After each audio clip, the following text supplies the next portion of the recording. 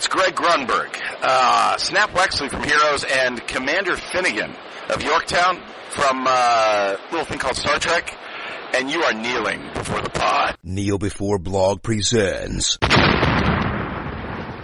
Kneel Before Pod.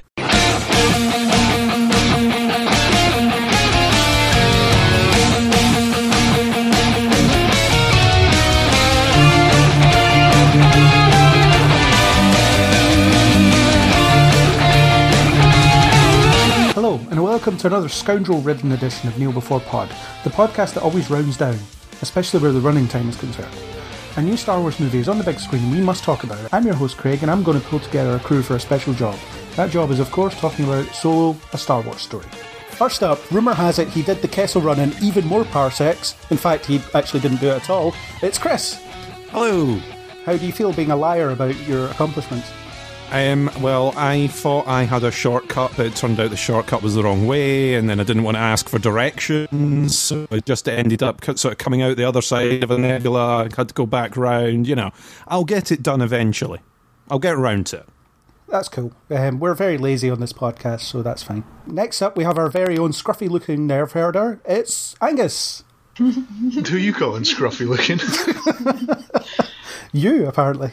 Ugh. And last but by no means least, she has the death penalty in 12 systems. It's Natalie. What? Who? Me? Yeah. Is it actually me? Yeah. Okay. I feel like that's a compliment, so thank you. Or 12 systems want to kill you. Who knows? We can make it more. We can make it more. There's plenty of time.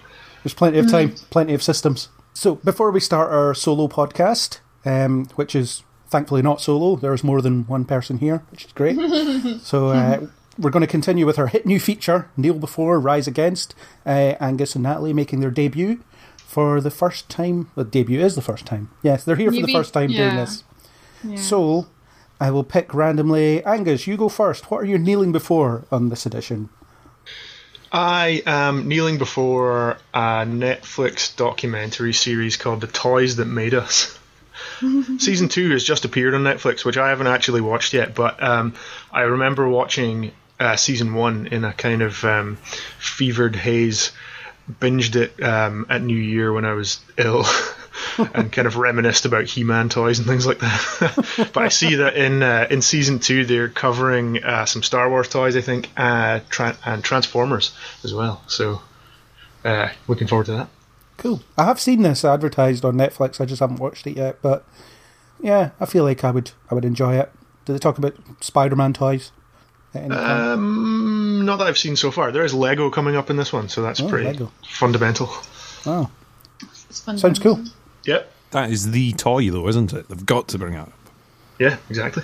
I thought Buzz Lightyear was like... It's all consuming now. I mean, it's everything. It's computer games. It's everything. Movies. Eventually you'll be able to build your own house out of Lego. Oh, someday. Someone somewhere has already done it, no doubt. Yeah, probably. And then they're really, really upset when it just falls down because it's made of Lego.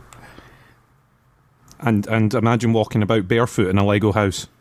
It would be a challenge. I think it'd be a really smooth floor if you just put the bricks sideways. Or upside down. No, that would hurt even more. That'd be like living in a house full of potholes. It'd be a nightmare. I know, it'd be so gross. You would get And like the Lego crumbs. shoes that plug into them, then you can walk up the walls. Okay, we've got to stop the podcast and make that thing now. That's it. We're just going to build Lego now. That's the 100th podcast. You'll be listening to us building Lego. It'll be really frustrating. We'll all hate each other. I'd actually really like to do that. Can we do that? I don't think it's the best audio experience for people. I think it could be the best. Satisfying plastic clicking into other bits of plastic. There'd be all sorts of swearing as we don't agree on things and we're not coordinated and things fall down. Well, as long as people do things my way, we'll be fine. And there it starts. So, Natalie, what are you kneeling before this week? Jurassic Park. No, I'm not kneeling before that. I did enjoy it. Let's go with Chris Pratt. I'm kneeling before Chris Pratt. And what's Chris Pratt done lately that that requires a kneel before? He saved some dinosaurs. That's lewd. That's lewd. He saved some dinosaurs, Spoiler. and he's really cute. So you enjoyed him in Jurassic World Fallen Kingdom then? Yeah, and I also really enjoyed him in that interview that he had with Chris Mackerel as well.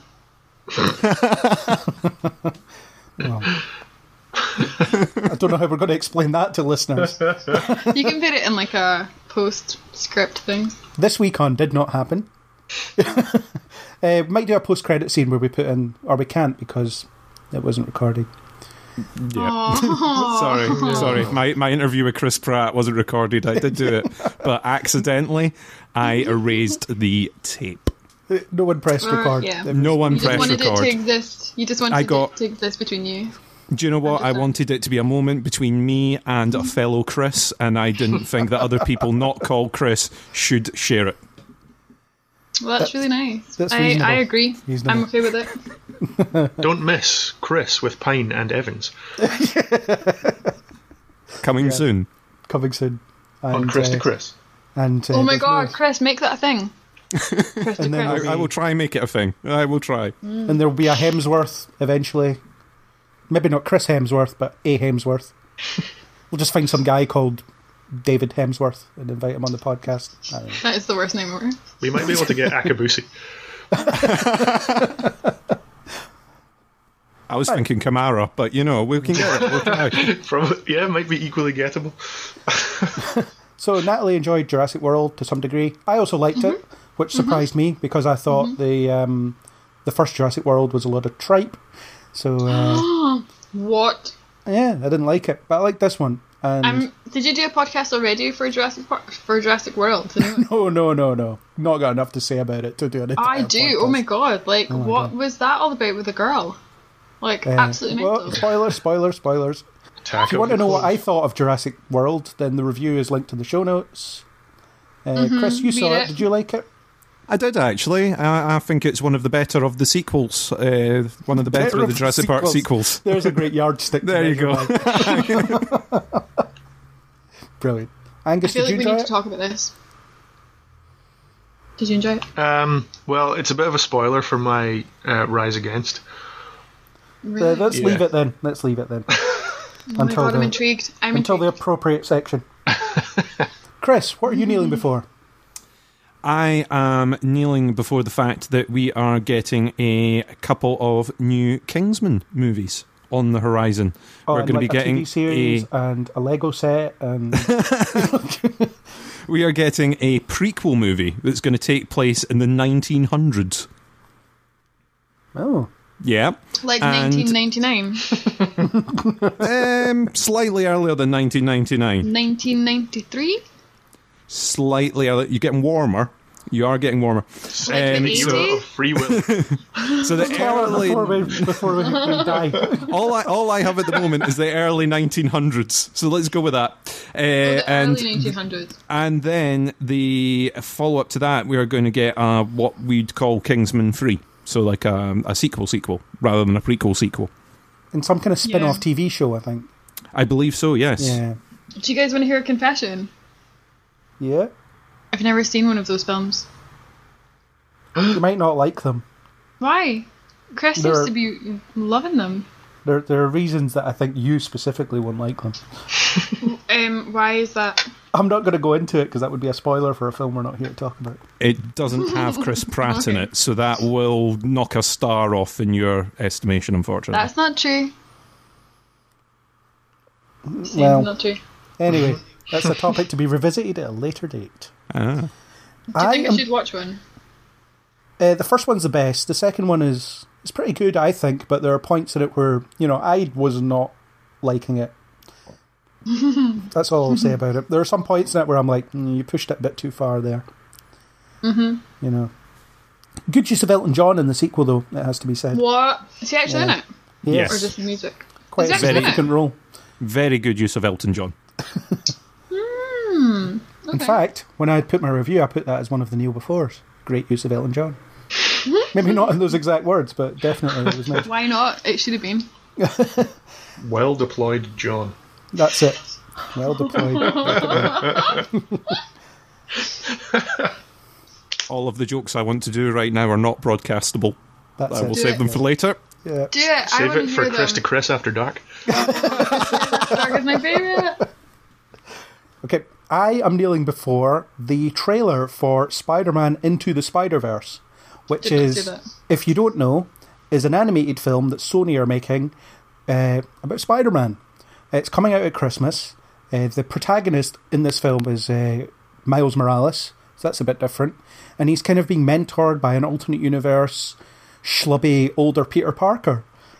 The animation looks really cool. Story looks like it'll be a lot of fun.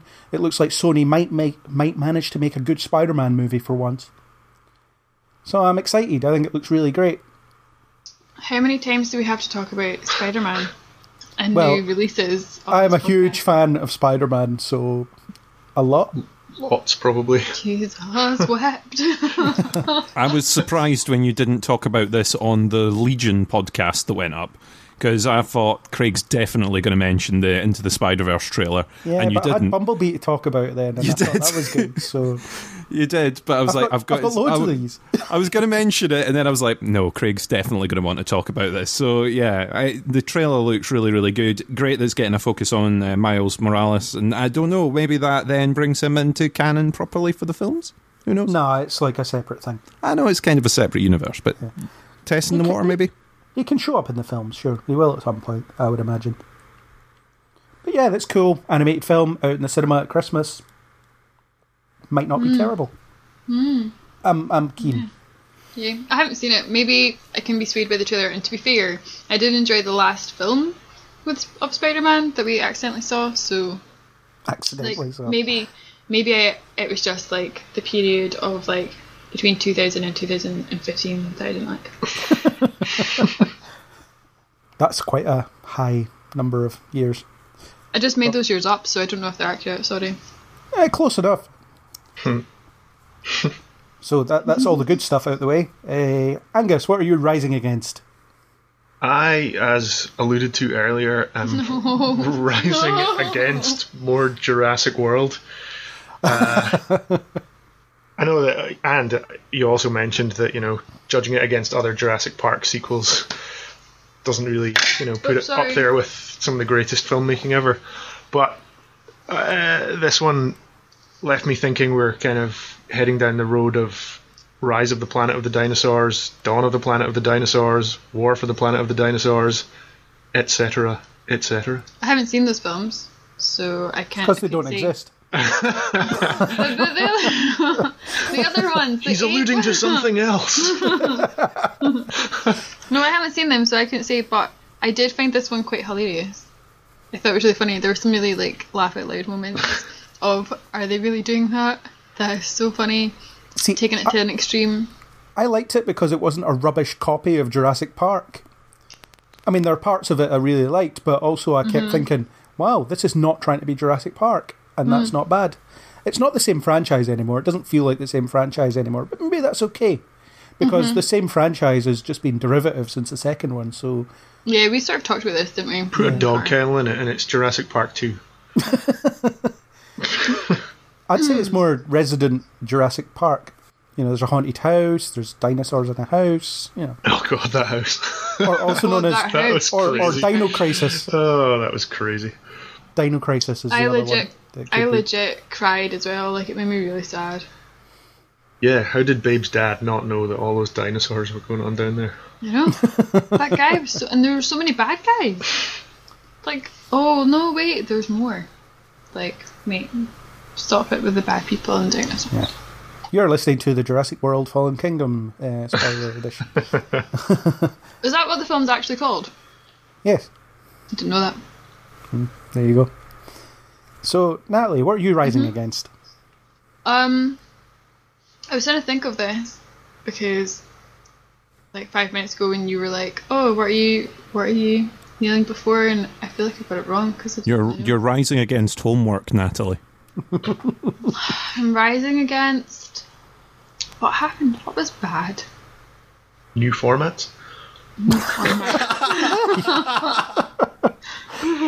No, because on my CV it says that I'm adaptable and like down with change. So Can you don't think on say your that. feet? Yeah. Stand up then. So I'm going to have to edit this podcast heavily to make it look like you had something right away ready in case any No, potential I think employers people need listening to to it. hear the thought processes that go on behind these things. I'm rising against working too much. I should have said I kneel before having my first ever solo exhibition. Solo? Ha! No, but legit, that was true. Yes, and we were at it and we read to you, which was... You are. Thank you so much for coming. It was really, really cool. You're welcome. It was quite a unique experience, it has to be said. I'm going to take that as a compliment. Chris has been silent with his own feedback. Link in Now the I show just notes. dropped a minute. I just don't want to. I just don't want to talk over the top of everyone else. I really enjoyed it. It was very different. I kind of got the giggles while I was reading, and once I got the giggles, I couldn't stop. So I It was apologise for that. fantastic. But No, it was don't. very- It was all part of it, and it was really special. So thank you. There we go. So That's me. I'm done. working too much. Speaking of someone that edits these podcasts, I also agree with that. Chris, what are you rising against?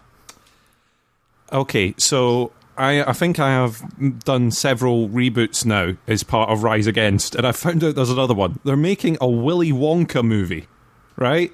And That they're was now ages ago. and they're now getting close to casting. So do you want to know who they are getting close to casting Please. in the Willy Nicolas Wonka Cage. movie? Nicolas Cage. It has to be Nicolas Cage. If it's Danny not Trejo. Whoopi Goldberg. These are great names. Okay, so here's the list: Ryan Gosling, Donald Glover, or Ezra Miller. Who's Well, those Ezra are Miller? diverse. They're The very Flash. diverse. Who's the- Ezra Miller? The Flash in Justice League. Yeah, I don't know who that is. Oh well. Willy Wonka in Willy Wonka.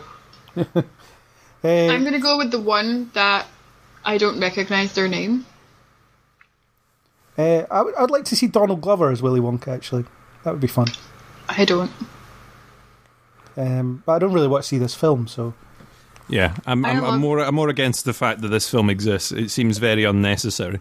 Unless Why? it's Gene Wilder, I am not interested. Yes. I really like these stories though, and like reading Roald Dahl when I was younger was one of my favourite things to do. Like, I had like so many happy feels when I was a child from reading Roald Dahl books, and especially Charlie and the Chocolate Factory and The Great Glass Elevator. So I actually have never heard of this, but I think when it comes out I'm gonna go see it because I'm curious enough. I want to go and see it. If anyone be- remembers those horrible red and white sweets, Love them. I think it should be called Childish Campino.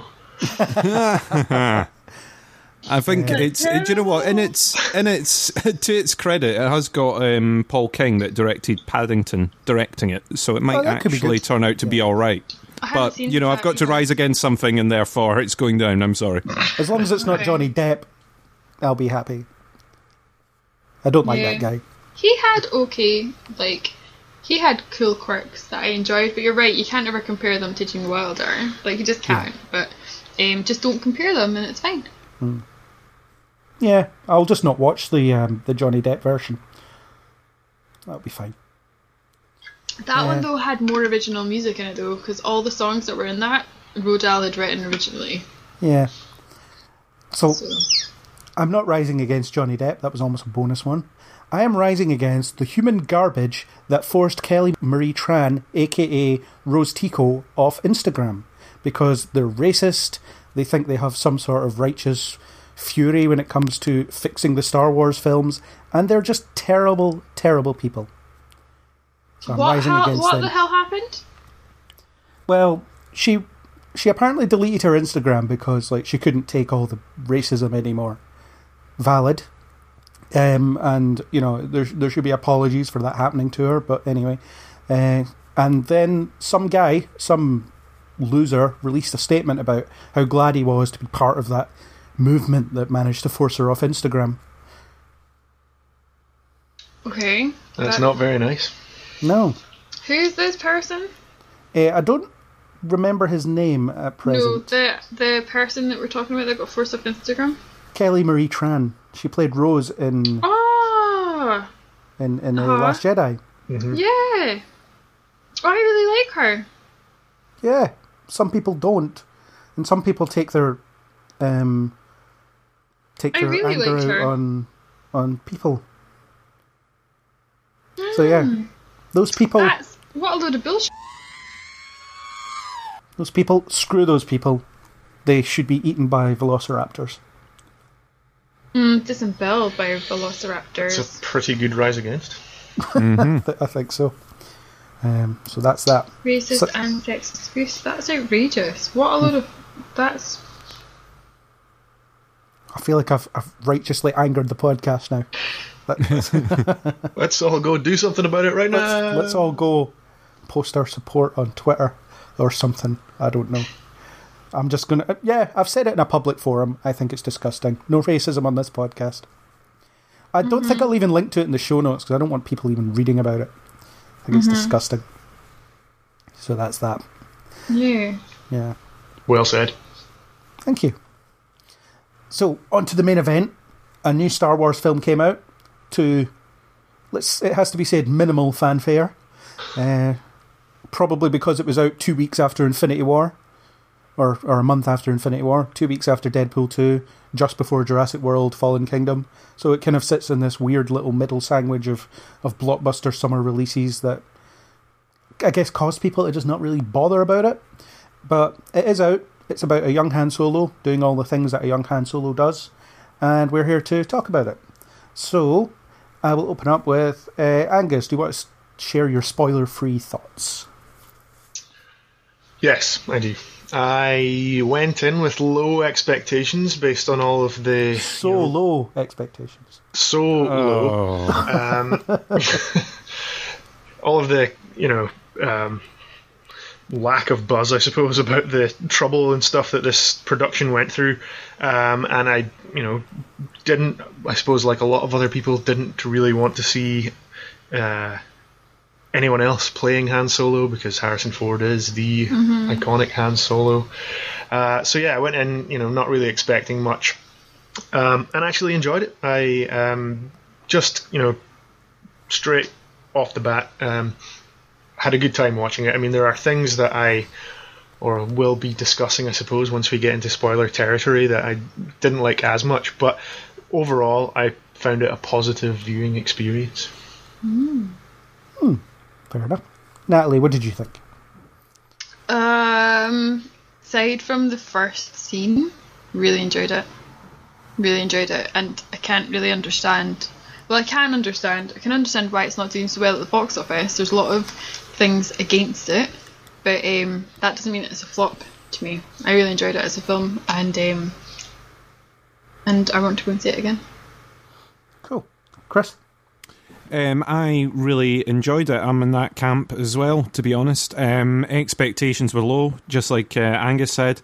With all the news about sort of directors leaving and reshoots and other bits and pieces, I was like, oh, it's going to sting a little bit. But actually, I think it came out quite well, to be honest.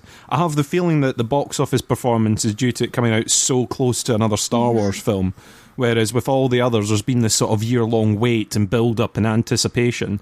Whereas with this, I don't think people were expecting it to be up to much. So I think the buzz for it's been very, very low. It's not been one of these, oh, you must go and see this.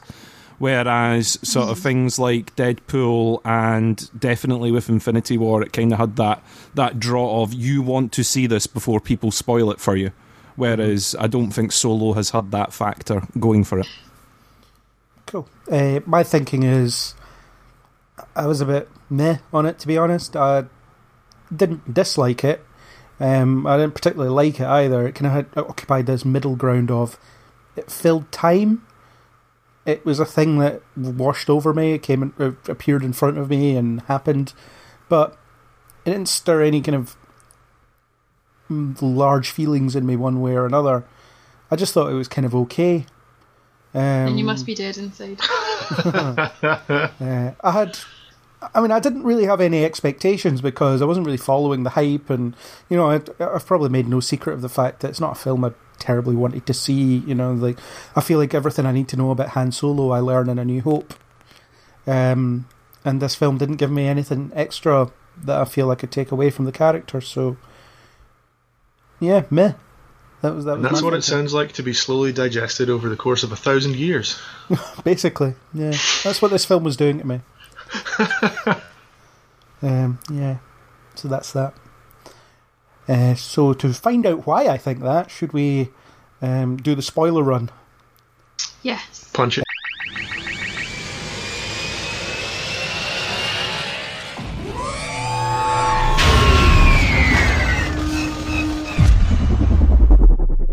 Right, let's start with characters. We have a new cast of people playing familiar characters, at least in 2 cases. Everyone else is kind of new. Well, there's 3 cases, I suppose, although this Chewbacca has been playing Chewbacca for... Well, this is his 3rd appearance as Chewbacca, isn't it? I think so, yeah. Yeah. Yeah, well, I mean, he was sharing screen time with Peter Mayhew in the other 2 appearances, but, like, he does a lot of the running around because Peter Mayhew is not so spring chickeny anymore and can't run around. So, yeah, we'll go with 2 new actors. So, what did we think of Alden Ehrenreich? A name that I finally learned how to say.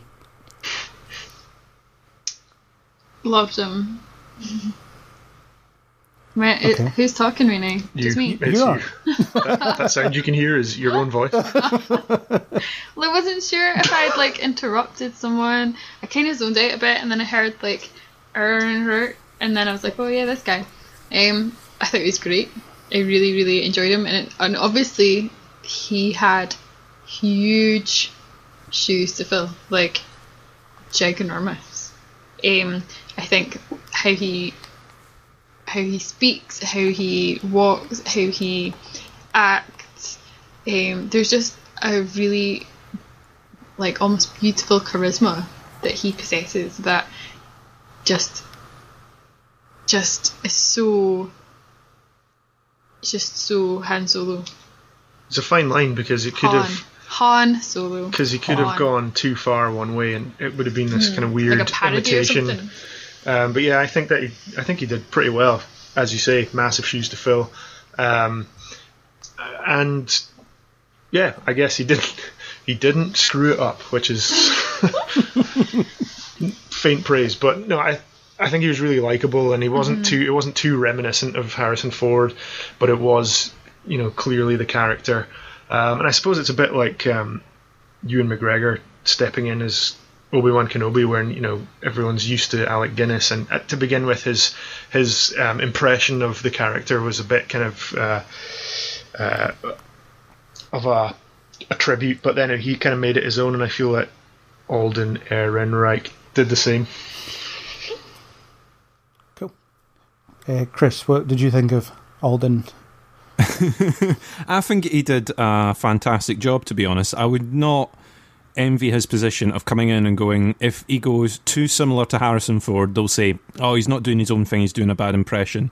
If he goes too far on doing his own thing, people will say, no, that's totally not Han Solo. That's not Han Solo. We know. No.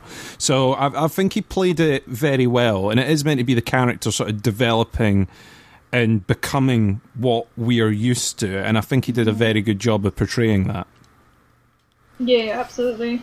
I really enjoyed it, and there was just a few times actually when I was so like dumbstruck with how good he was, and I guess it's just because you go in and you just have no clue of what he's going to be like, because I think everyone should go and see it. If you're a Star Wars fan, I don't understand why you wouldn't go and see it, and I know, Craig, you already mentioned that everything that you wanted to know about him you got from another film, but to be honest, the way that they tell his story, it's the story that I never knew I wanted to know, and now that I know it, I really enjoyed it.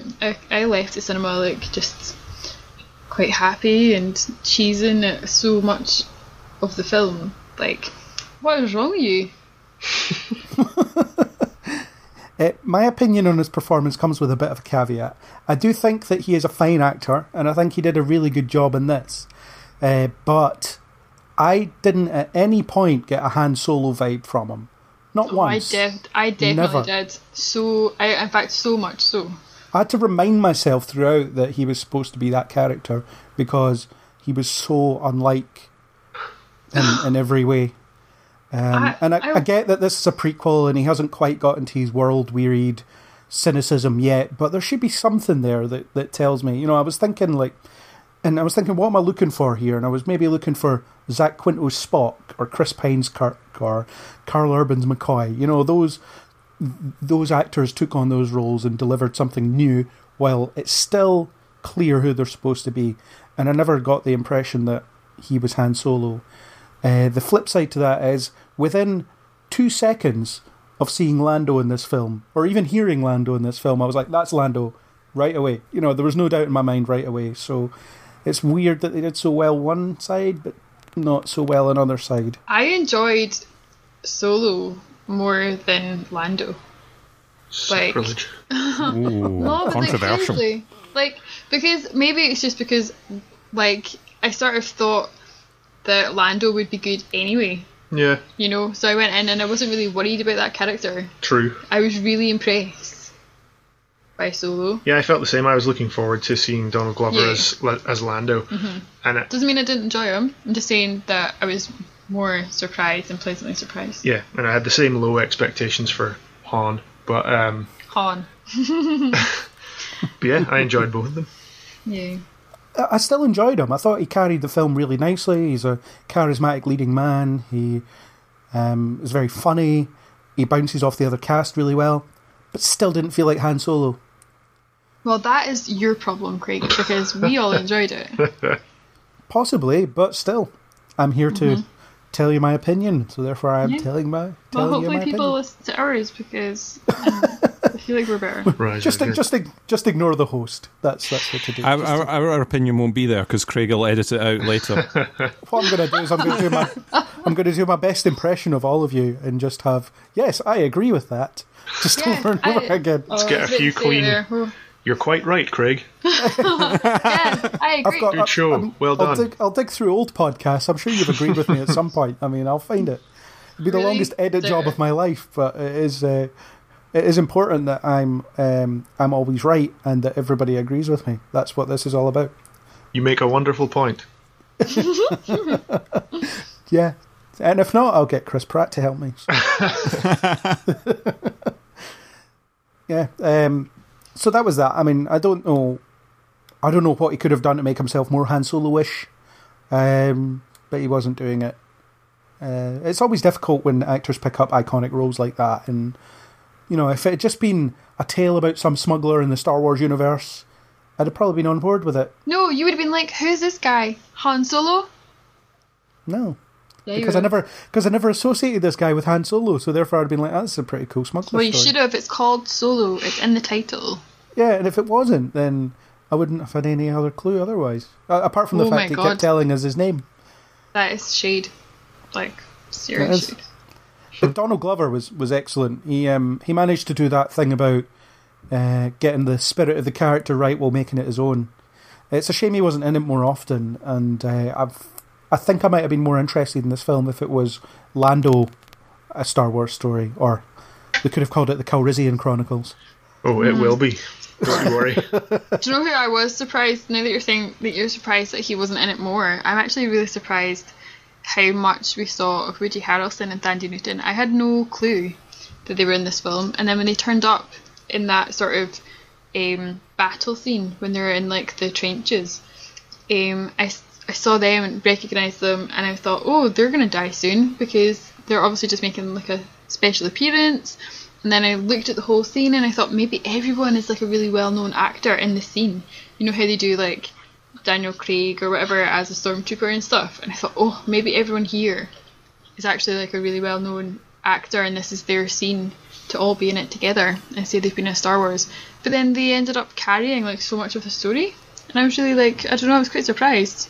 Does anyone else feel weird when like someone who's well established like Woody Harrelson turns up in a Star Wars movie? It was a bit jarring to begin with. It threw me at the beginning, yeah. Absolutely. Same with like Forrest Whitaker. It's like these actors are very well established in their own right, and Star Wars has always kind of been about these, you know, these plucky actors that they find from nowhere just coming into, you know, make a big deal out of a film. And it kind of lifts me out a little bit because when I'm watching Woody Harrelson, I'm like, that's just Woody Harrelson. He's just playing that Woody Harrelson type guy that he always plays, you know. Yeah. And, I mean, I thought he was good. Of course he's good. He's always good. But Yeah. it was still a bit off-putting because I was like, oh, it's Woody. I can't remember his name in the film. I'm glad he wasn't just a throwaway character though. Like, I'm glad he wasn't just a special guest appearance, because if he had been, I don't think I would have enjoyed the film as much. But because he became quite an integral character, you just have to accept that he's there and get beyond it.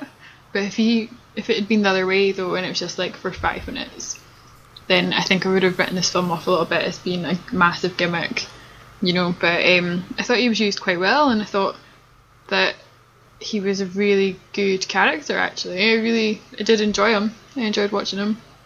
He was quite Woody Harrelson-y. Yeah, but that's what we like about him, and I didn't have a problem with it, because I thought, actually, in the Star Wars universe, if that's what, I can believe that he would be like that. Like, I can believe him as a character. I like his hair. I like to say. I liked him fine. He was good. I think they could have made more of the fact that he's supposed to be essentially the inspiration for what Han lives by later in life. You know, he didn't quite set the kind of example that I thought he was going to. Yeah, and he kind of the way that he's a double crosser and triple crosser, quadruple crosser. I don't know. I don't feel like this Han would have taken as much inspiration from this guy. Whereas if it had been someone that he'd like properly admired, or that they'd been swashbuckling together for a while, and then this guy died off or whatever, or Han had to witness that, then you could see him kind of going on and living that lifestyle. But it might just be more that he's jaded. He's been jaded by these people. Maybe. You know, like he tries really hard. Like, you see how hard he tries to get on that ship, to be taken away with them. You know, he wants to be part of what they're all about, because he thinks that his skill set matches those, and their aspirations are the same. Like, he does look up to them, but then, like, he does become this jaded character that we then see in the later films. You can see a lot of why he thinks the way he does in later ones in this one, and that's what I really enjoyed. It was really clever. Not in this film, he doesn't. By the end of the film, he's still like, let's go to Tatooine and like hook up with this gangster. It's going to be amazing. You know, he's at no point does he like, life sucks. I'm just going to I'm out for myself. It's me and Chewie in the open road. That's it. No one else. He give away the fuel as well? So he's too heroic. Like, yeah. I'm misremembering, obviously. Because in A New Hope, when he shows up at the end and saves Luke from Vader, that's like the first selfless thing he's ever done, or certainly in a long time, you know. And a long time. So they've almost retconned him into being a hero because the film needs him to be a hero. You know, I think the Han Solo that we know would have been like, yeah, here's the hyperspace fuel, never bother me again, I'm going to fly off, see you later. Well, he's young and stuff. And he has, at least he did learn to shoot first in this particular thing when dealing with Beckett. You mean not at exactly the same time and move his head very quickly?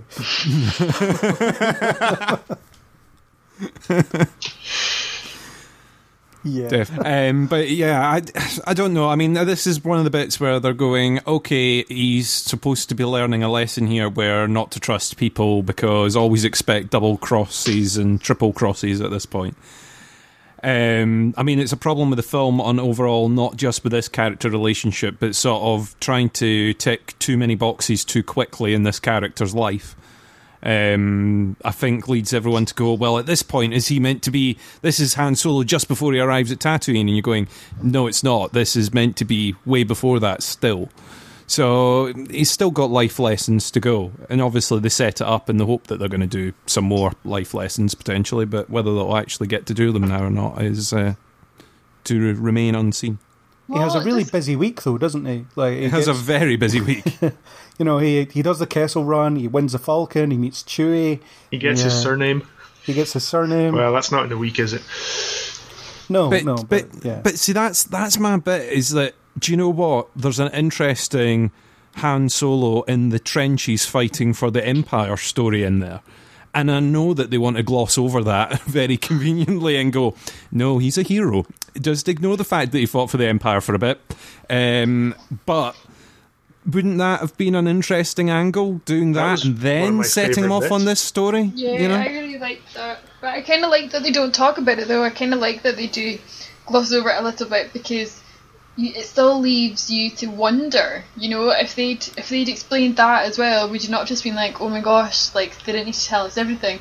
This way, there's still a wee bit of mystery retained, and you have to imagine it to be absolutely horrific or awful or brutal or whatever, because he won't even share it at this point, you know, like, he can't even share it. And I think this is something that they probably use as major fuel for his character for later. I don't know. Something Yeah, that just festers inside, and you know, if they'd explained that, there wouldn't be anything left. Can we not just have an extended part of the film where he's a hotshot, reckless Imperial pilot? I wanted to see him fly a TIE fighter. That would be absolutely mental. It would. So when he was in the infantry, I was like, why is he in the infantry? He's a pilot. We need to see more of him as a pilot. I mean, sort of an Empire take on Top Gun. Yeah. It's like, you're too reckless, and it's like, no, I get results, and eventually just get kicked out. I did like the being part of the Empire Army or Navy or whatever he was in, and I agree that I think they could have used more of that stuff and had more of that side of his origin. Mm-hmm. Like if they'd focused on that over something else. Yeah, they were rushing possibly through stuff, basically. I agree with Chris that they kind of ticked a few too many boxes in this, but you know, I think you have to accept that's what you're going to get with a lot of these. Everything. I mean, yeah, some of the fan service stuff did make me smile or, you know, laugh out loud or whatever, but like, it's just yeah. But that's not very nice. You appreciate it. You appreciate some of it, but when you know that some of it's coming as well, you know, like if there's a throwaway reference to Bosk, I'm gonna like that. But if they have to, you know, tick off so many of the things that were mentioned in previous films, all in one go, it just is a bit too forced. I think it becomes a bit like Rogue One. No pun intended. That's not how the Force works. I didn't hear you. I was laughing at my own joke. Sorry.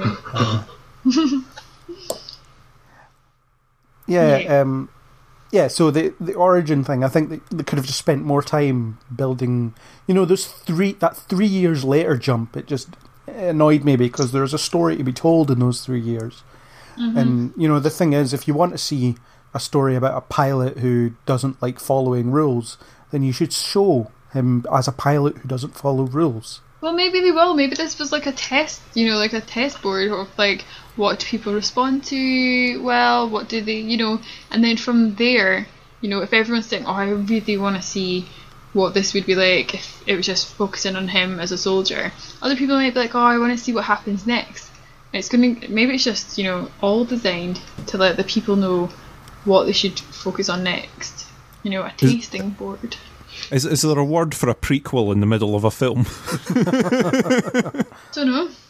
The following is set between yeah. God, can't resolve this now. So now in my Star Wars rewatch, I have to watch the first 20 minutes of Solo, then take the disc out and put the second. put the middle film in, and then get the next one in. Yeah. Oh God, it's just going to get all kinds of messy. Yeah, well, probably whatever's going to make the money, you know. Well, clearly not this film, apparently. So. Yeah, but that's obviously not because it's not a good movie. It's because somebody who was in control of getting it released and putting it up against those other films was stupid. I think it's mistimed. It's like, it's like what Chris said, having it so close to another Star Wars film, you know, not letting somebody, like, you know, get really hungry for it, and choosing to release it in such a dense couple of weeks of massive films being released. Like, we've talked about this before, Craig, like, some people don't go to the cinema that often, and if they're going to choose a film, they might have just chosen to see Infinity War. Do you know what I mean? Like, it didn't have a hope. Yeah, A New Hope. It didn't have New Hope.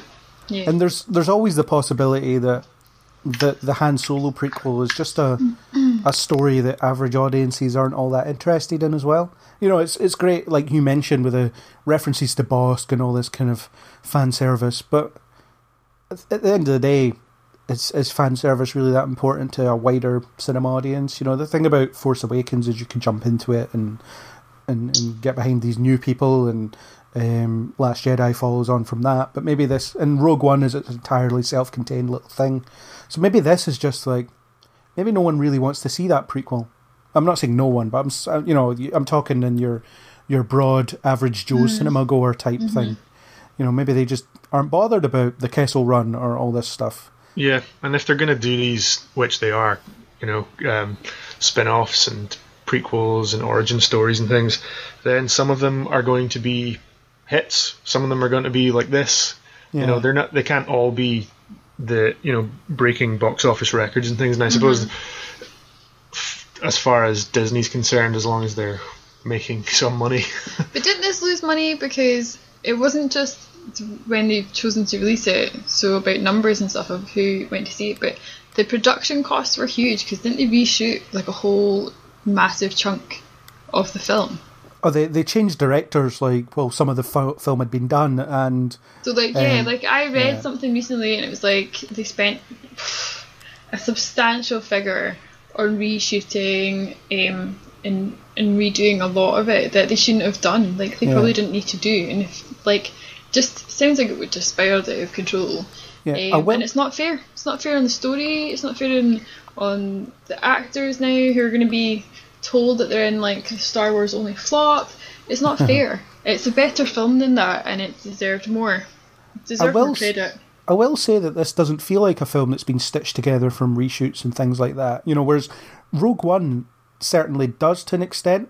There is one part of this film that a figure appears as part of the reshoots. I know that every scene that Paul Bettany's in is reshot, because it was supposed to be some guy in The Wire playing a bear or something like that. A bear type. I don't know. I can't remember the exact animal that his species is based on, but he's he's an animal of some sort. But so Paul Bettany stepped in after all that, and he just became a guy with scratches on his face, which is fine. I thought Paul Bettany was great, but since they shot all that material separately, it doesn't feel like it's in a different film. But there is one part that I do feel is a bit tacked on, and I think it's Woody Harrelson's relationship with Tandy Newton. Oh, that's really weird, isn't it? When she dies, he doesn't seem to care. After that point, he's not bothered. And even when Paul Bettany says, "Sorry to hear about whatever her name is," and he's just like, thanks. And then it's nothing else. So I wonder if, in an earlier version of the film, they were just partners instead of, lovers or whatever they were supposed to be. She very readily kills herself in that. I was really confused. Yeah. That's the one bit where I was like, I don't really get why you've done that. She just gives up and then blows the bridge up, and he's all like, oh my god, but it was really... But he does get over it quite quickly. He does. Well, yeah, that's the only part I feel stitched in. No, because that made me think, though. He is probably that kind of character, though, that gets away with loads of stuff. And he's probably had loads of partners that have all ended up dying, and he's always been the one that's escaped. So I just thought maybe he's not that bothered because this is maybe the 10th person that he's had working by him, and he's getting used to the fact that it's a really tricky business. I just viewed it a bit like that, but she is very keen to blow herself up on the bridge.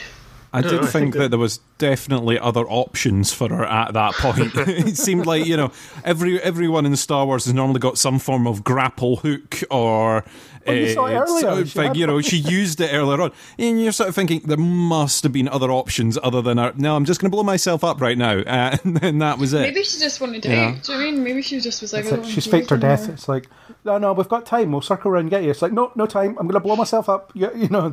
I've got to go now. I'm not retiring with you to watch you learn to play your space banjo or whatever he was threatening to retire and play. I'm sick of your stupid music. I'm going to die. Guaranteed she shows up in a later film with robot legs. Probably, yeah.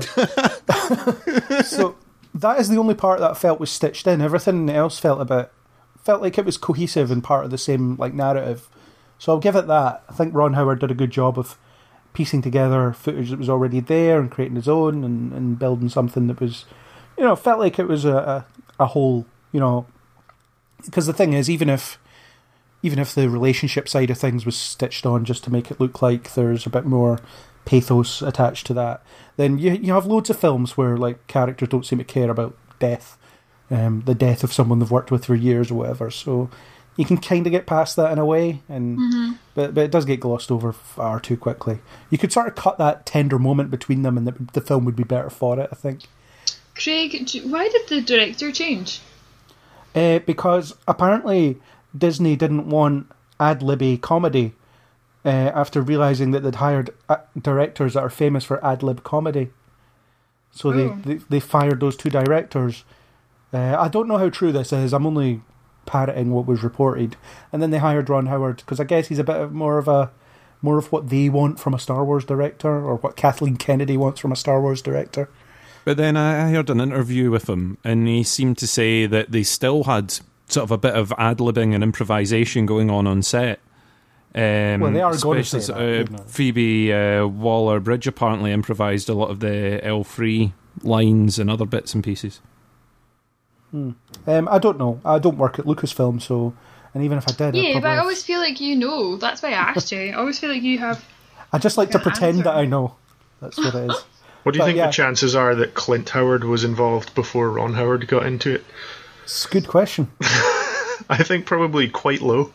And now he's been in Star Wars and Star Trek in live action. So there we go.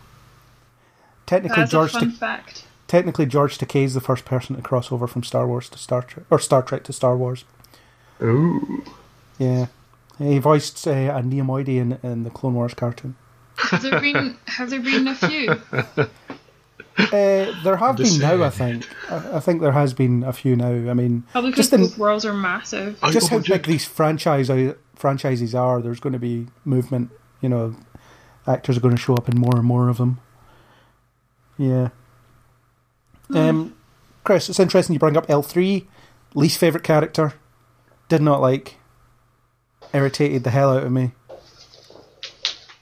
I liked elements of L3, but I think her story was kind of made into a humour piece, where if you frame it slightly differently, it's more of a horror theme to it. So the character is meant to be all for robot rights, wanting its freedom, wanting other robots to be free against restraining bolts. And then the final thing that is done to this character is its brain is disassembled and thrown into servitude inside the Millennium Falcon forever. So you kind of go, you go, oh, that's what happened to that character. Okay, we'll move along. It's a really long-winded way of explaining why the Millennium Falcon's computers has a peculiar dialect. I think that's just a side bit to it. I hope that isn't what they set out with for the whole time. It's like, well, C-3PO said this thing about the Millennium Falcon once, and we've now got to explain it. I thought there was elements of the character that was quite funny. I liked the fact that she was sort of pining after Lando. I thought that was quite funny. I liked the way that worked between the pair of them. But yeah, I'm with you. It didn't fully drive home for me. I do think it's funny that entertainment in the Star Wars universe is apparently watching two refrigerators duke it out. Just that's apparently what passes for fun in Star Wars. Robo wrestling. Robo wrestling. It's not even as elegant as Robot Wars, that show that you may or may not be aware of in different regions. If you're a listener. Sir Kilowatt cameo would have been great, though. A Sir Kilowatt cameo. That would have been... I did kind of like the line of, they don't even serve our kind here, which I thought was quite funny. It made me chuckle a little bit. Yeah. L3, other guys, what do you think? Didn't like it as much. I do enjoy, that they're trying to carry on the theme of having interesting droid characters, because obviously R2 and 3PO were such big parts of the original films. But I think K2SO was probably a better character from Rogue One, and did that whole kind of sarcastic robot better than L3. K2 was good, yeah. I also agree that they needed a massive shoehorn to get L3 into the Falcon's computer, and yeah, I don't know. I could have done without that, but I think I didn't have any problem with the relationship with Lando stuff, and for some reason there seemed to be more uproar about the whole pansexuality thing, but I didn't even really see it as. I mean, it was more of a sort of played for laughs sort of thing, wasn't it? I mean, their whole are they, aren't they? You know, who feels It what works. for who relationship. Yeah, although it's funny how the two female characters, you know, we'll say that L3 is female because she has a female voice. The only scene they share together is them sitting talking about men. You know, that's the Bechdel test failed right there. Oh yeah, because she asks them something. Yeah. So it is what it is. But I wasn't a fan of that character. When we first meet the droid, I was a bit like, I thought it was Tilda Swinton, so I was like, oh cool. And then because I thought it was her, I just believed it was her. And so for a while I was like, alright, cool, this character's alright. And I thought she's like this mad feminist and like fighting for all these rights and stuff. But then they just did it too much and they gave her too much time. Like when they were focusing on her storyline, I would rather have been finding out what was going on in the rest of the universe.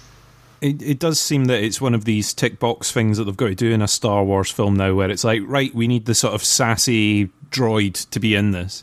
And like you said, I think K2SO was sort of the best one that we've seen recently, sort of fill that void, and did it so well that seeing another one in this film, you're going, nah, but you're not quite as good. And I think that's what sort of takes away from it a bit. But I don't think they should stop doing it though. Like I do quite like seeing all the sorts of different kinds and things that they've got. So, you know, it's just another variation of it. I wasn't that fussed. Well, it was trying something new. Yeah, it's just that new thing didn't really work for me. But I do appreciate the attempt, if nothing else. You know. Well done. I appreciate that. Yeah. Just wait for the IG-88 spin-off movie if you want to see a different take on a droid. Gonk Droid, a Star Wars story. Someone mentioned relationships there, so it's a good time as any to talk about kind of the beginnings of iconic relationships. So I'll start with Han and Lando. I got the impression that they had met more than twice before the events of Empire Strikes Back. You know, because in this film they meet when the first game of Sabacc, where Han loses, which I thought was a nice subversion of the expectation, having him lose the first one, because that's where it's like, oh, here we go, here's the Falcon getting one. Oh no, it's not. And then they meet later when he does actually win the Falcon, and then we're led to believe never sees him again until Empire Strikes Back. I don't know, did anyone else get the impression that they'd done a bit of work together for over the years? I think they've met again since that table.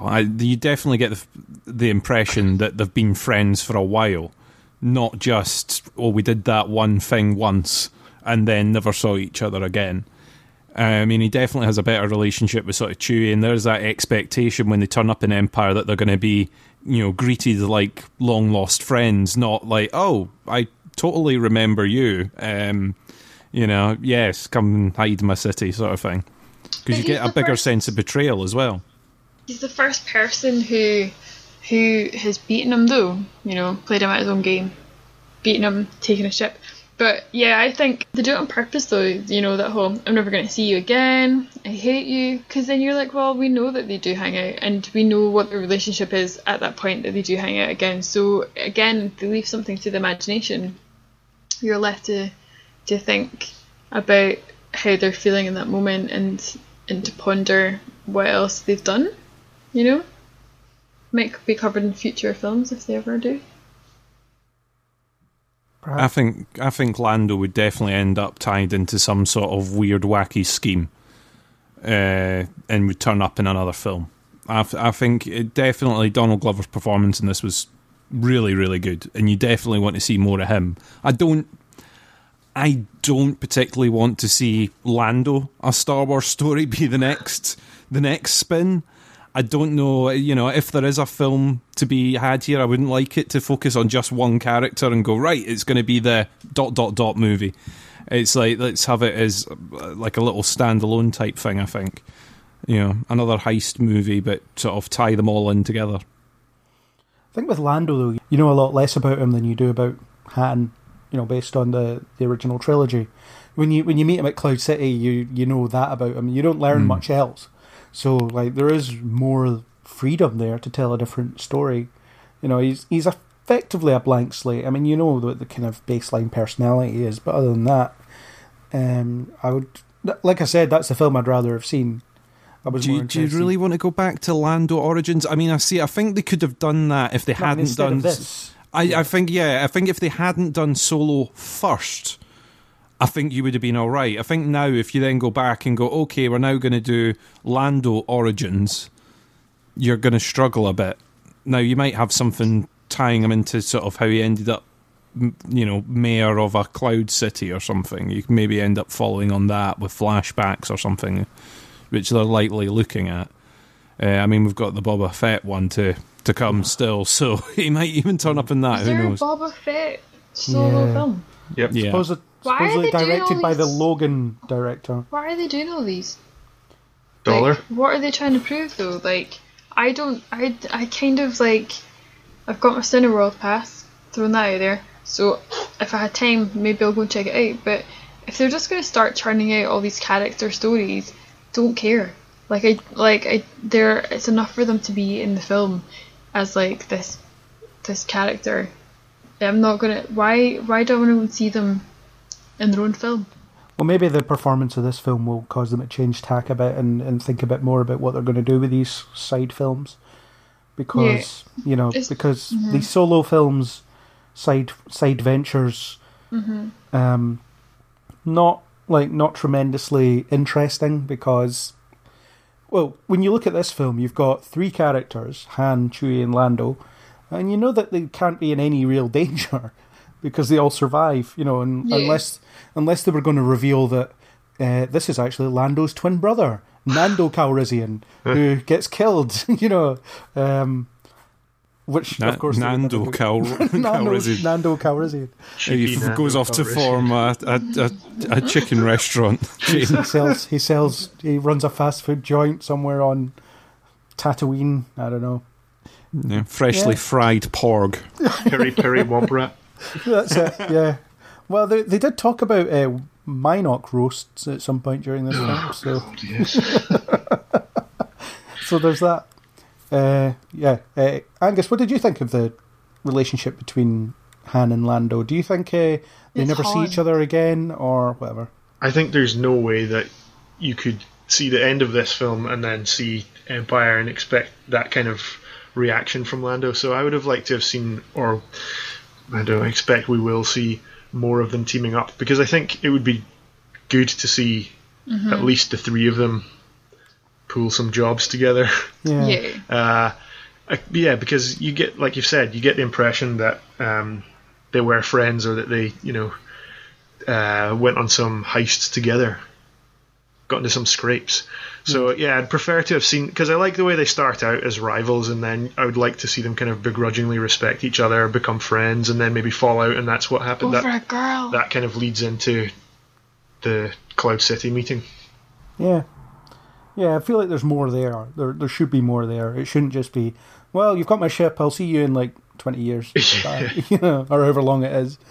The timeline is kind of sketchy, but it's a bit disjointed, I suppose. What do we think of Kira? I think that she is problematic because her role changes from scene to scene.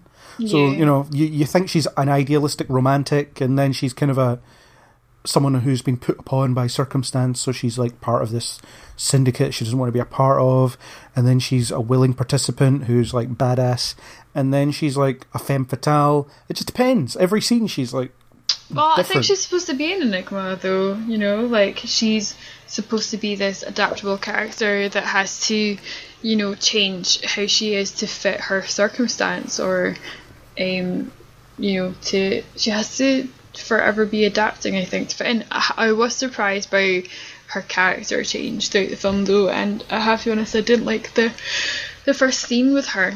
Like, the opening scene of the film, I thought was really cheesy and a bit trash, and I thought it was setting us up for a massive crap film. But after the first scene with her, it gets way better. But yeah, it's like she really is. I don't know. I can't make up my mind whether or not she was flawed or not. I feel like if she was there to adapt and change to her environment, then she did that well. But there's no real truth to her. Yeah, I feel like there's adaptable, and then there's, all right, in this scene she needs to do this.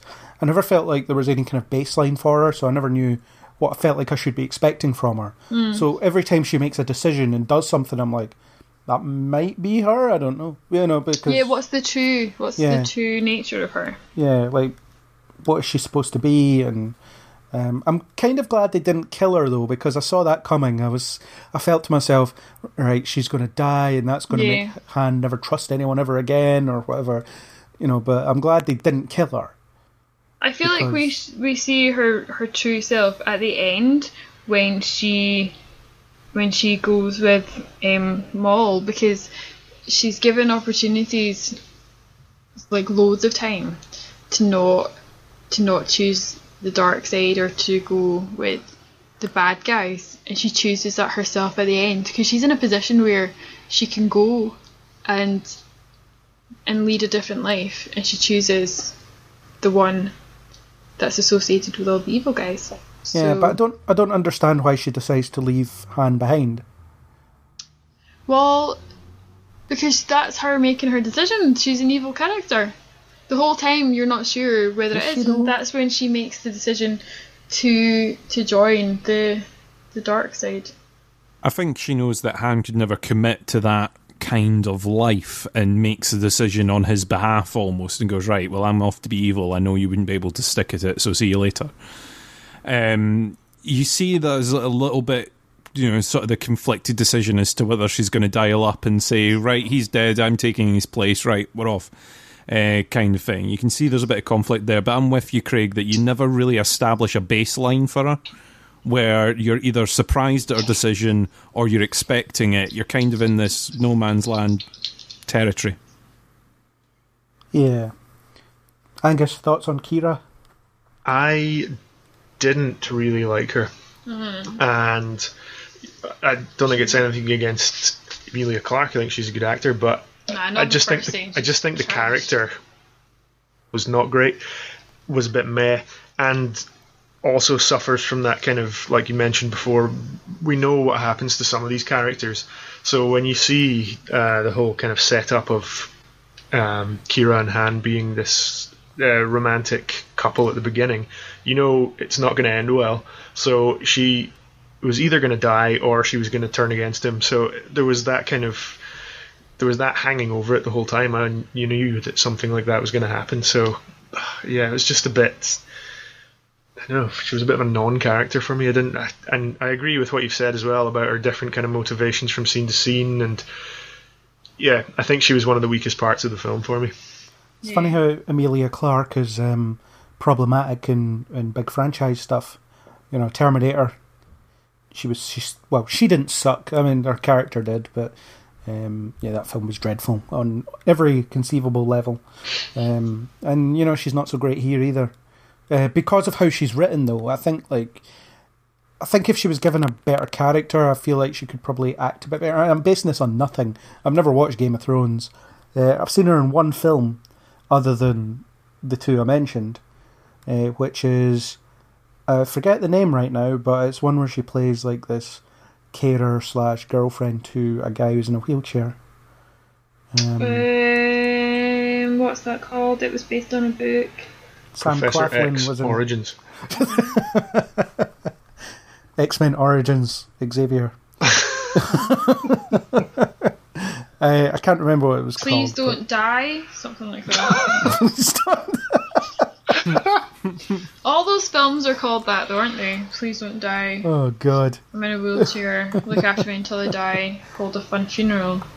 We've all got things like that. Please Don't Die. Just what a great title. You know what you're getting, I suppose. Me Before You, that was it. Yeah, pretty much. See, it's the same. I saw that and I thought she was okay in that. I mean, I thought the film itself was kind of alright as well, but yeah. Anyway, that's not... I thought she was terrible as an actress. in the opening scene, I just was like, it was like a practice scene that they'd done, and I couldn't believe it had made the final cut, not let alone the opening flip. Well, that scene as well, it's really clunky because it's like, hey Kira, look what I managed to get. It's the stuff that we can sell for a lot of money on the black market, but you already know this, so why am I telling you that? And she's like, yes, and then we can leave this planet, and then we can buy a ship and fly off into the sunset and do our own thing. It's like, okay, there's got to be easier ways to get your motivations across without just telling us, you know. It's what we've always dreamed of. Yeah, it was good. Think of how long it took them to tell us that and how long it would have taken otherwise. Well, there's other ways you could do it. I mean, you can tell by the way they're running around that they don't want to be there, for example. So you can almost do that without dialogue. And, you could do that in essentially one line. And Han, all Han has to say is, look at this, it's our ticket out of here. And then you're just like, all right, cool. We're going to use that to get off planet somehow. Fine. And you move on. But instead of all this clunky dialogue, there was a lot of clunky dialogue throughout the film, I thought, actually, where they were just explaining things. You know, no one's done the Kessel run in less than 20 parsecs. I did kind of like the way that they managed to write around the fact that they got confused about time and distance when they did the original. So I've got to give them credit for that. I like the interpretation that Han is just sizing up Obi-Wan and Luke to see if they're like, if they know what they're talking about. You know, because Obi-Wan kind of rolls his eyes in that scene. You know, it's like, oh my God, what's he talking about? Yeah. You know, I just kind of like that they managed to find a way to change it around. But it doesn't seem like it would be a very famous thing to have happened. No. You know, the way it's said in the original thing is like, do you not recognise the ship? It's the one that did this. And it's like, everyone's like, what's that thing? Like, oh, that planet. Like, we don't even know that planet exists. What did, you did it in that distance. Oh, that's neat, I suppose. And what did they do, really? They flew into, like, some clouds that were inside a nebula, and then almost got killed by a giant space kraken. And yeah, I actually felt really sorry for Lando in that sequence, because it's like, I'm letting you fly my ship and you've like wrecked it within minutes of getting behind the joystick. It's just it's a mess. My cannon's fallen off. I've lost a radar dish. My escape pod's gone. Half the hull has been ripped off. It's just. Yeah, but he earned his money through cheating, so that ship was probably acquired through cheating as well, so... Yeah, I mean, the only thing that's still attached to that ship in the end is the tracking beacon. Everything else has been ripped off it. The only thing that's still attached is the blinking light that's telling everyone where they are. Yeah, how did that stay on? Massive gravity well that's pulling the hull off the ship, and it's... the tracking device, that's alright. It's hanging on the outside. It's pretty secure. It's Gorilla Glue that's on that thing. It's not going anywhere. I will say, though, I did like that sequence. It was probably the most exciting part of the film for me. It was cool seeing some fancy piloting, and some of the banter was good fun. Chewie's 194 years old. And 96. Sorry. Just saying. That kind of stuff. I thought the banter was quite fun, and although there was a bit of almost a bit of Star Trek about it, and I don't want to use that as an insulting term, but it was what if we chuck in this MacGuffin stuff into the engine? It will give us the boost we need to escape, and it's let's eject the core. Yeah, that's it. Yeah, how's that going to? Yeah. Let's eject the fusion reactor. It's like that's not going to help. No, let's not. It'll switch off the engines. Too late. I've hit the button. Yeah. So it was a fun sequence. Giant space squid aside, I feel like if you've got a gravity well and a space squid, you don't need both. One will do.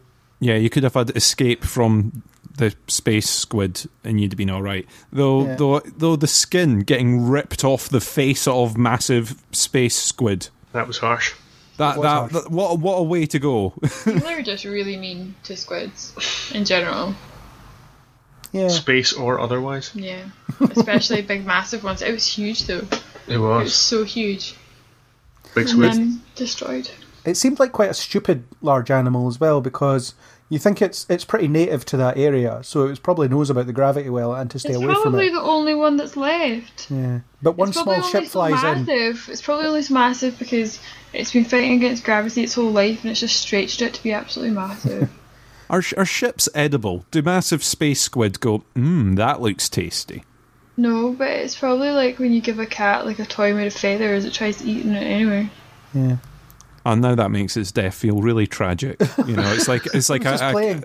it's like a kitten chasing a ball of wool and then falling down a manhole. That's a bit like, oh. Yeah. Not just falling down a manhole, but having all of its skin ripped off and falling down a manhole. Guys, stop it. That's rough. That's rough. Peace out, Space Squid. Yeah. But yeah, it was a cool sequence. I Never like that. forget. Yeah. Never forget the space squid. Yeah. R.I.P. Hashtag Space Squid Lives Matter. That's too far, Chris.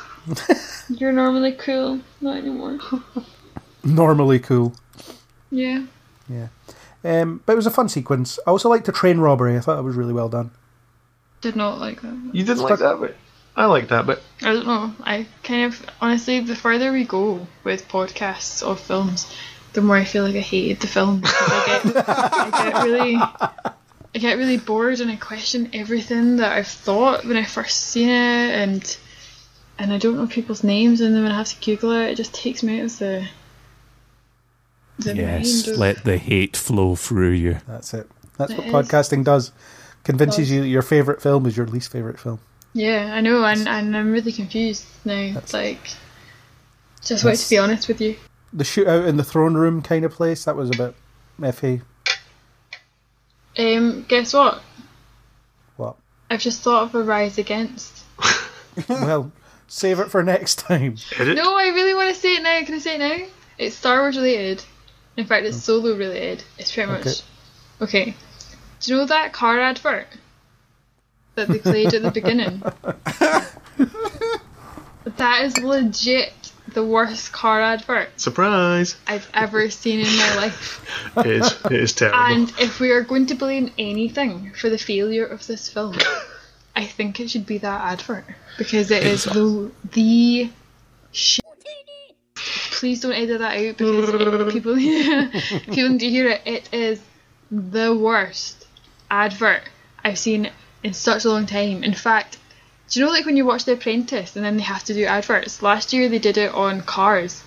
Their car adverts were better than this one. Though Renault Kadjar does sound like a Jesus. sort of Star Wars villain name. It would have been better than Tobias Beckett, wouldn't it? Should be a You know, bounty. Renault Kadjar sounds like a more Star Warsy name. But the whole advert, I was like, I can't believe Star Wars let them use their characters to advertise this piece of shit acting that they have. And I was like, oh, honestly, I almost walked out of the cinema when I saw that. Before the film even started. I was like, nah, I was like, if this is what kind of shit this film is attached to, I don't want to see it. You've really However- tested my bank of Star Wars sound effects here. I know. Thankfully, the film was good, but that advert, gosh, right, so we went to see Jurassic World, whatever, the other day, yesterday, and that advert came on again, and I'd almost forgotten how awful it was. So that and this new Diabetes Lotto advert are the two worst adverts I've ever seen in my life in the last week. What is going on? Because I don't dig it. You're There's listening a- to the advertising podcast. Jeez, let's have one. But like, honestly... As a side have note you, to but you guys know what I'm talking about though, right? Oh, yeah. As a side note to the advertising podcast, there's a very good comedy skit out there from a guy called John Finnemore on I think it was a Radio 4 programme that he did it on, where it is two marketing executives arguing over who's promoting what. So it's the fast food chain wanting toys from a particular film, and they can't decide whether the film is getting promotion from them and should be paying the fast food restaurant to promote their film, and the fast food restaurant isn't sure if they should be paying the film in order to promote their fast food restaurant. I can imagine that this really happens. You know, it's Probably. just... But that advert does try to convince me that this car is better than the Millennium Falcon, which just isn't going to be the case. I mean, does a Renault car will it have a cape armoire in the back? No, it will not. So many capes. I am no. It's just absolute trash. The woman is a trash hole. That kid is a trash hole. The car is a trash hole. God. Everyone's a trash hole. To the Sarlacc pit with him. To that, yeah. And now it's time to bring you this week's sponsor, which is the new Renault Kadjar. Please make this a hashtag, because if anyone is searching for that, they need to go. When you press the accelerator, it's like going into hyperspace. Jesus. And then they rock up at that, like, the premiere of the film. It's just like, surprise! Like, no. Honestly, the Apprentice people can do better than this, and that is really saying something, because they're shit. Honda, the power of dreams. So back to the film. Do you think when Han won the Falcon from Lando, they let him clear out all his capes before flying off? No. No chance. It was contents and all. Yeah. Sold ass scene. But what use does he have for capes? Turn them into cushion covers. Put out fires. Crafting with Han. He puts out fires. Does big art attacks with them. Ooh, can somebody do that? That'd be really good. Who knows? Anything. Yeah. Big art attack of the clones. Oh. I think we found the title of the podcast. That was terrible. You mean the title's not going to be Renault Kadjar? No. You're right. No one would search for that because no one wants to buy it. Wow, harsh. Just saying, it's true. So action sequences. So there was two memorable ones, but I did like the fact that this film has a lot lower stakes than pretty much any other Star Wars film.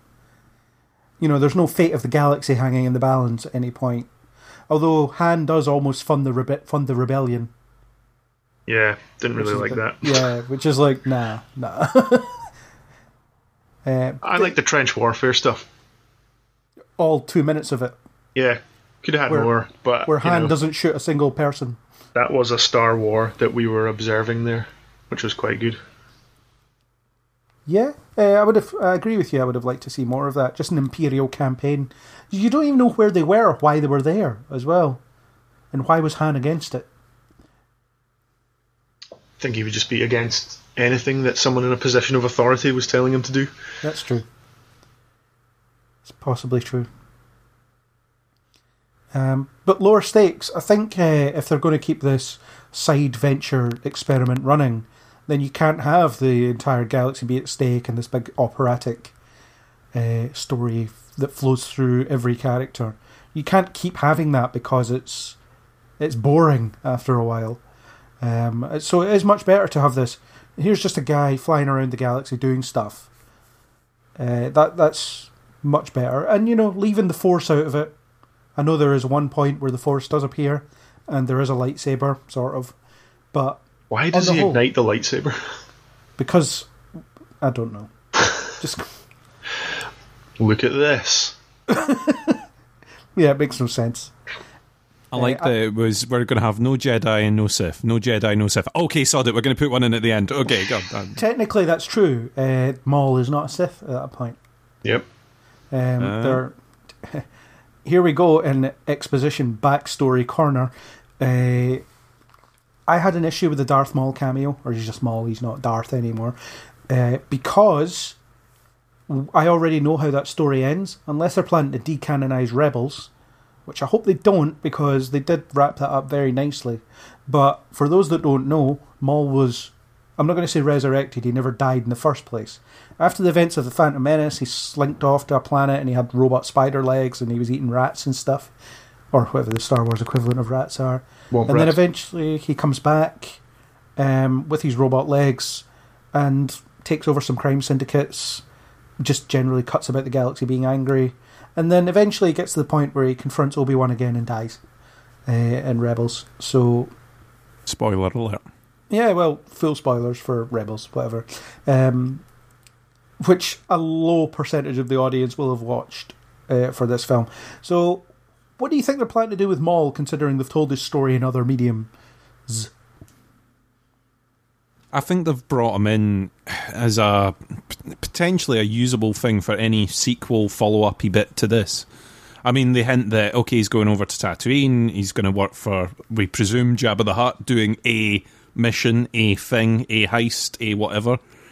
So, yeah, maybe running interference in the background or just in it. I thought it was a very weird cameo to put in, and I've heard the director talking about the fact that they had a list of people it was going to be. Ugh. And potentially it was going to be Jabba. Potentially it was going to be just another alien. They were just going to like create some random thing and put it up on screen. Well, Jabba would have made sense. It would have done, but I mean, maybe the view screen wasn't big enough for Jabba. but yeah, they sort of had a list apparently, and then they ended up on Maul because apparently they were like, well, in the timeline it fits, and he's still alive in Rebels, so we can use him, kind of thing. Yeah, Should have been evil Ben Quadraneris. Oh God! But this does make me worry about the potential Obi-Wan spin-off movie, which will probably end with a 20-minute lightsaber fight with Maul in the desert, and therefore decanonize one of the things that we're very careful about keeping canonized. I feel very strongly about this because I love Rebels. I think it's a really good show, and I think they made good use of Maul as a character, and they resolved it very, very well. So if they're going to go and screw this up with mediocre side films, then I'm not for that.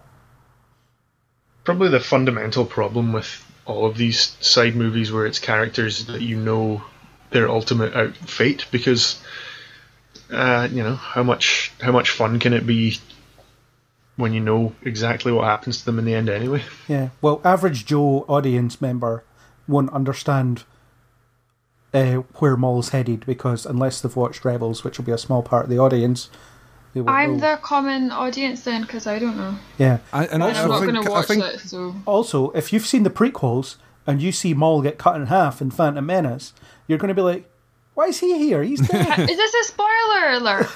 Exactly what I was going to say there was, if you're sort of the average cinema goer, you're not going to go into this going, oh, well, I totally expected him to still be alive.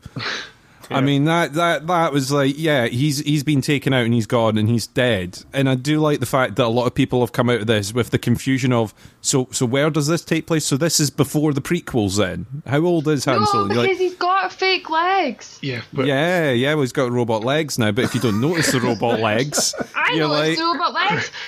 I said to Gus... Okay, Chris is explaining what certain cinema goers would, thinking, wait, that's the guy from... Episode is that 1, the guy but from he's not the thing? Dead, so... No, because I said, right, I don't really remember the first couple that came out, the first 3. I don't really know them that well. So I said to Gus, I was like, whoa, did you see when he stood up, he's got fake metal legs? And Gus was like, what, did he? That means, oh my god, this means it's in this timeline, blah, blah, blah, blah, blah. I was like, legit don't know. All I know is that he's got fake legs. Technically, the first That's thing what you see I is his observed, robot legs. You don't see Gus who it didn't is. observe it, but I did. You see the metal I saw legs them. before you see anything else. I was too distracted by his weird CGI face. See, so Gus didn't observe that, and he's the one that's probably going to know the story more than I do. Well, he does know the story more than I do. So take that, every other person who's not the average cinema goer. I did like that they got Sam Witwer to do his voice. He did his voice in the animated stuff, and he's very good at it. But I was confused by the cameo because I really don't want them to decanonize a really good Star Wars show. They've already taken enough from Star Wars fans with the Disney regime, with binning all the expanded universe. Not that I'm forcing anyone off Instagram for it, and I actually don't really care that they've gotten rid of the expanded universe because I wasn't deeply into it as such, but the thing about Rebels is I did get invested in it, and I liked Clone Wars as well, so if you're going to stick to what is canon, then stick to what's canon rather than not. Let's not have Maul's story rewritten when you don't have to. It does seem like a weird thing for them to pick up and do, rather than just either creating an interesting character that they can do whatever they want with at that point, because they've got no fixed start or end point. You can just create a backstory that you want, rather than going into the box and pulling out a character that's already there. It just seemed a bit unnecessary to me. It didn't seem like a big payoff that people were like, oh, there's a surprise cameo at the end, and it just seemed a bit unnecessary. Yeah. I don't really have much else to say on Maul other than why. So that's it. I do like Maul though. He's the coolest thing about the Phantom Menace, and he says almost nothing. So that's that. The lightsaber he uses is the same one he has in Rebels as well. So, someone's watching. Someone's paying attention to the side stuff. I liked the Han and Chewie introduction. Yes. That wasn't done in a way that I was expecting. I was expecting Chewie almost to come with the Falcon at some point, but the introduction of it being, we'll feed him to the beast. And at that point, I was expecting some massive sort of space worm thing, or the usual style monster. As soon as I said beast, I'll be like, this will be Chewie. I wasn't expecting it, but then I was like, do you know what? If you were going to introduce them, that would be quite a good point, and they did it, and I thought it paid off. I really, really liked that sort of scene. I knew it was coming, and from when he's shrouded in darkness, and the whatever cave he's in, the echoes are sort of distorting his growls enough that you're like, oh, it's not the familiar Chewbacca yell, but it was pretty obvious what was coming, I think. As a purveyor of the expanded universe, do you know anything about how they're supposed to have met in that, like the depiction of it there? Was it in a shower? I don't know. Because I genuinely don't. But I don't know. I just know that about the life debt. Yeah, there's something about. I remember hearing about that somewhere. Yeah. No, I don't know the origins. No, it was a good meeting, and I really enjoyed Han's attempt to speak Wookiee, where he wasn't able to articulate it very well. And then would never try again in any future film. Yeah, we do big pretend or something like that.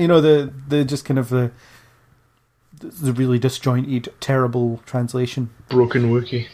He can understand it very well though, so that's good, or at least for the most part.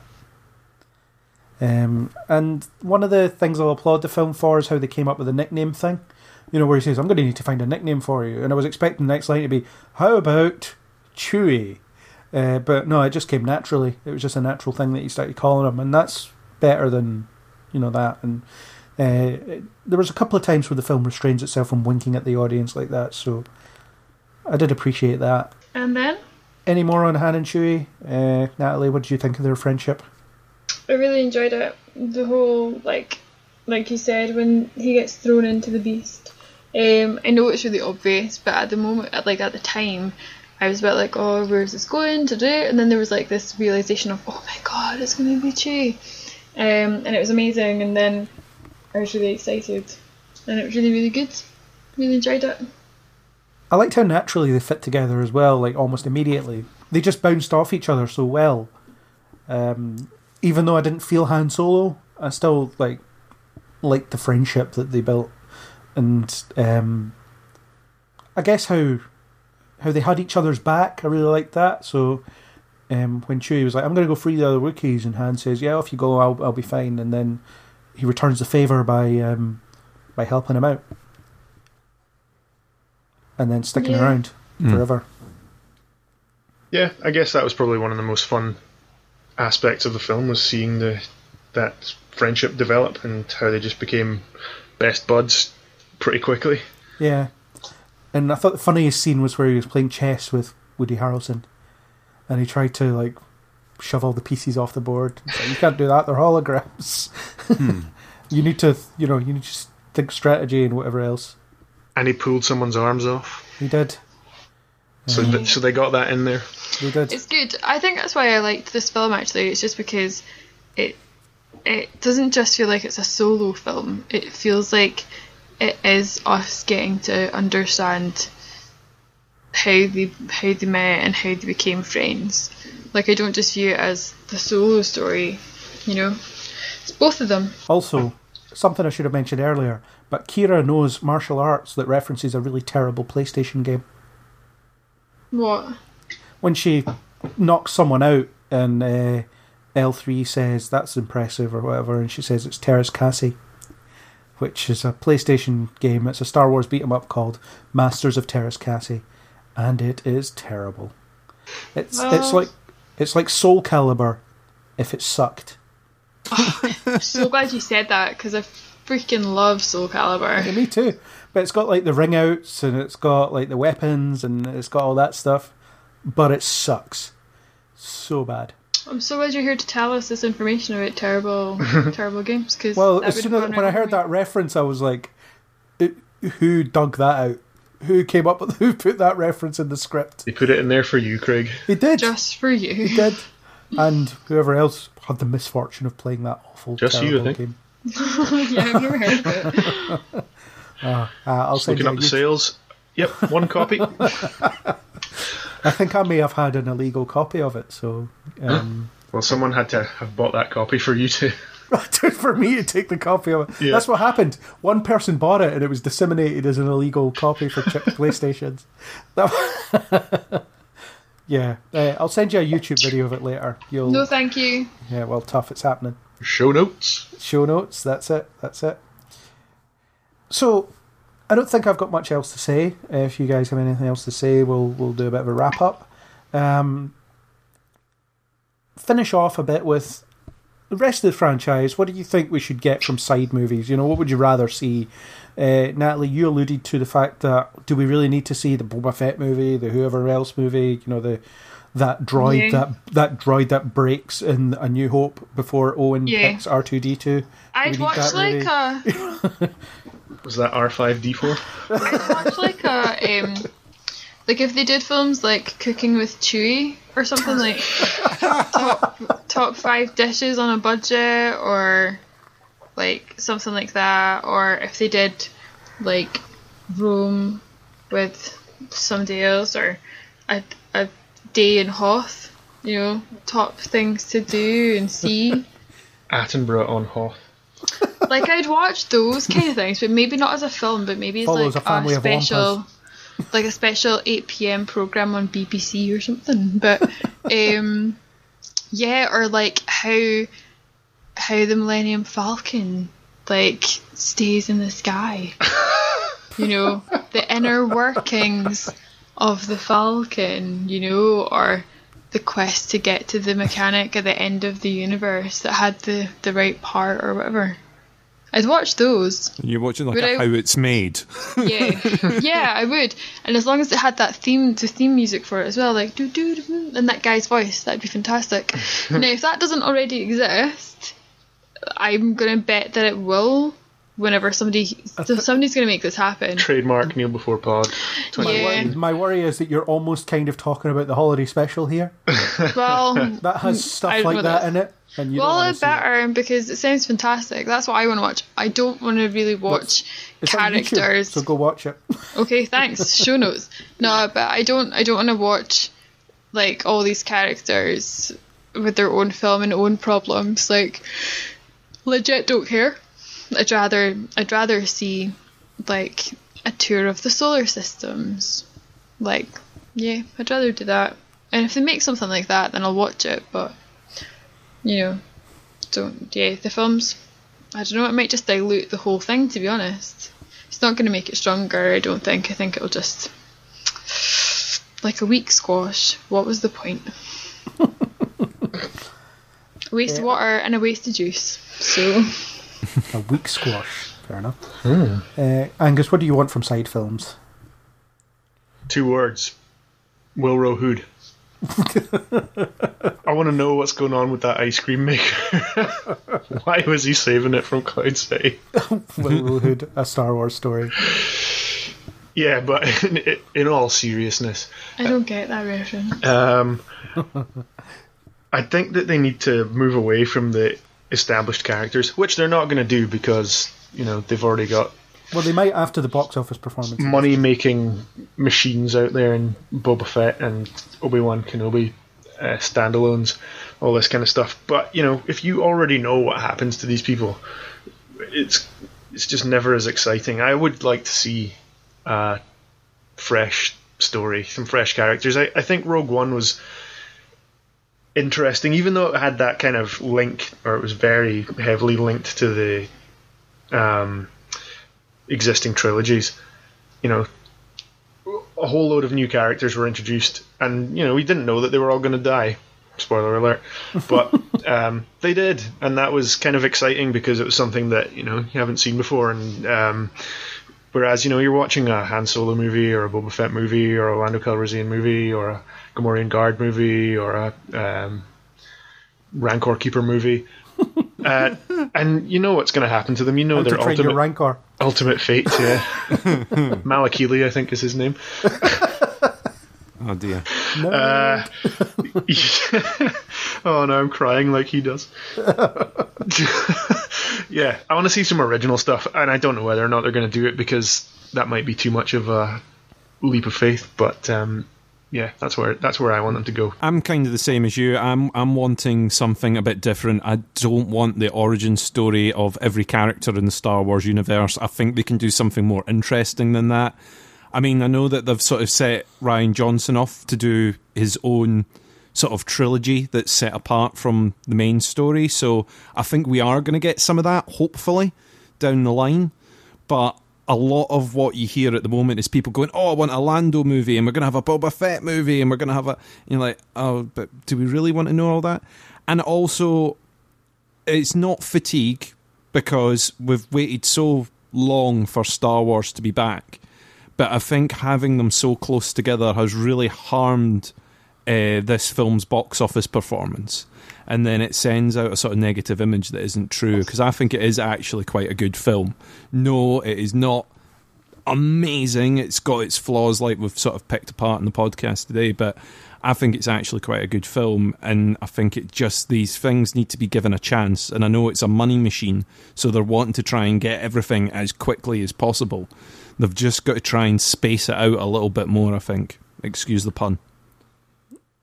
Yeah, I really hate the term fatigue when it comes to these films. I think it's or films like this. It's a weird media term that is just frustrating to read because it makes certain assumptions that audiences are fed up with this stuff. And, you know, the big one is superhero fatigue, where they talk about how audiences are getting fed up with superhero films. It's like, no, they're not.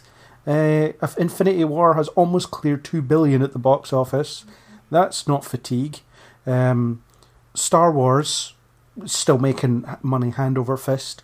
There are a myriad of reasons why this one didn't. You know, I speculated as to maybe people don't really want to see the origin stories of familiar characters because, you know, your average audience doesn't care.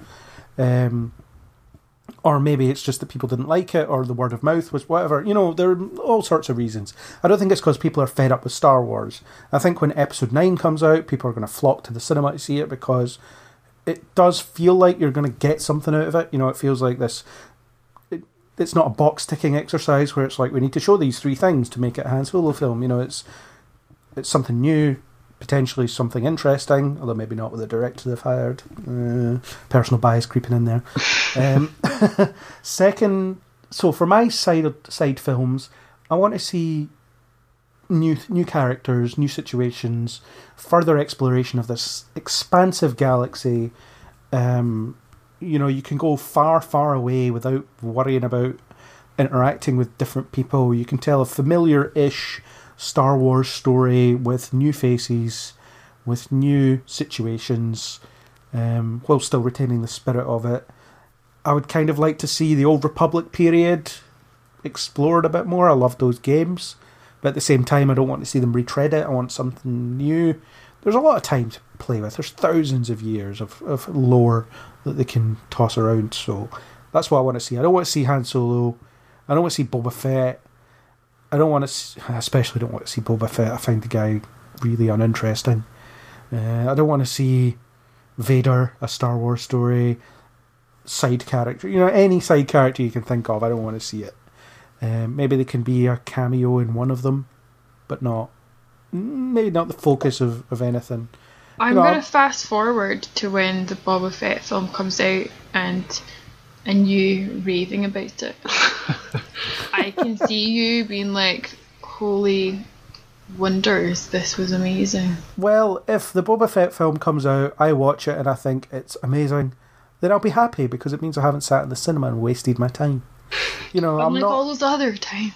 Unlike all those other times. I don't look to hate stuff. I want to go and watch something and enjoy it because my time is precious to me and I want to spend it doing something I actually enjoy.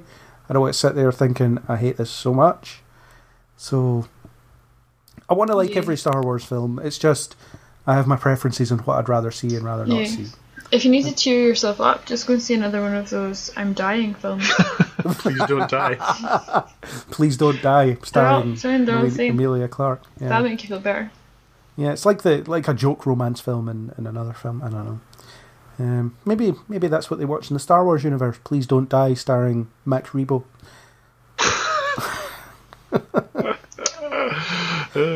Yeah. I am kind of interested in the Cantina Band Spinal Tap film. That would be different. That better be real. It's not. I made it up. But Make that happen. But if Lucasfilm are listening... What are they called? The modal nodes.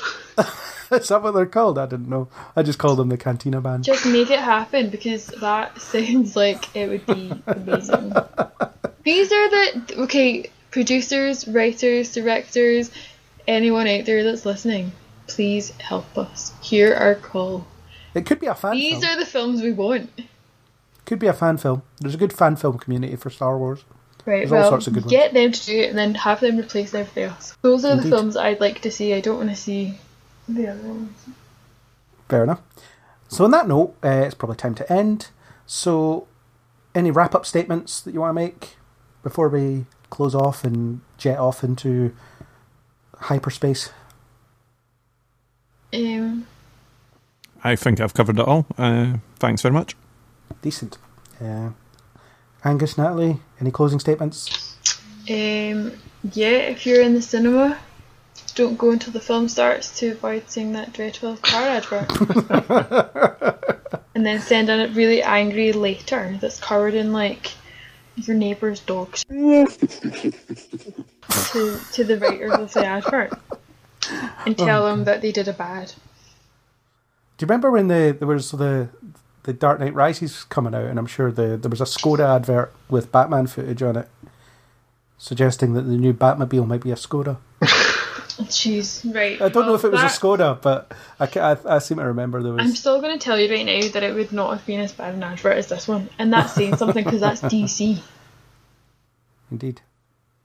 Those are my closing things. Any non-car advert wrap-up statements?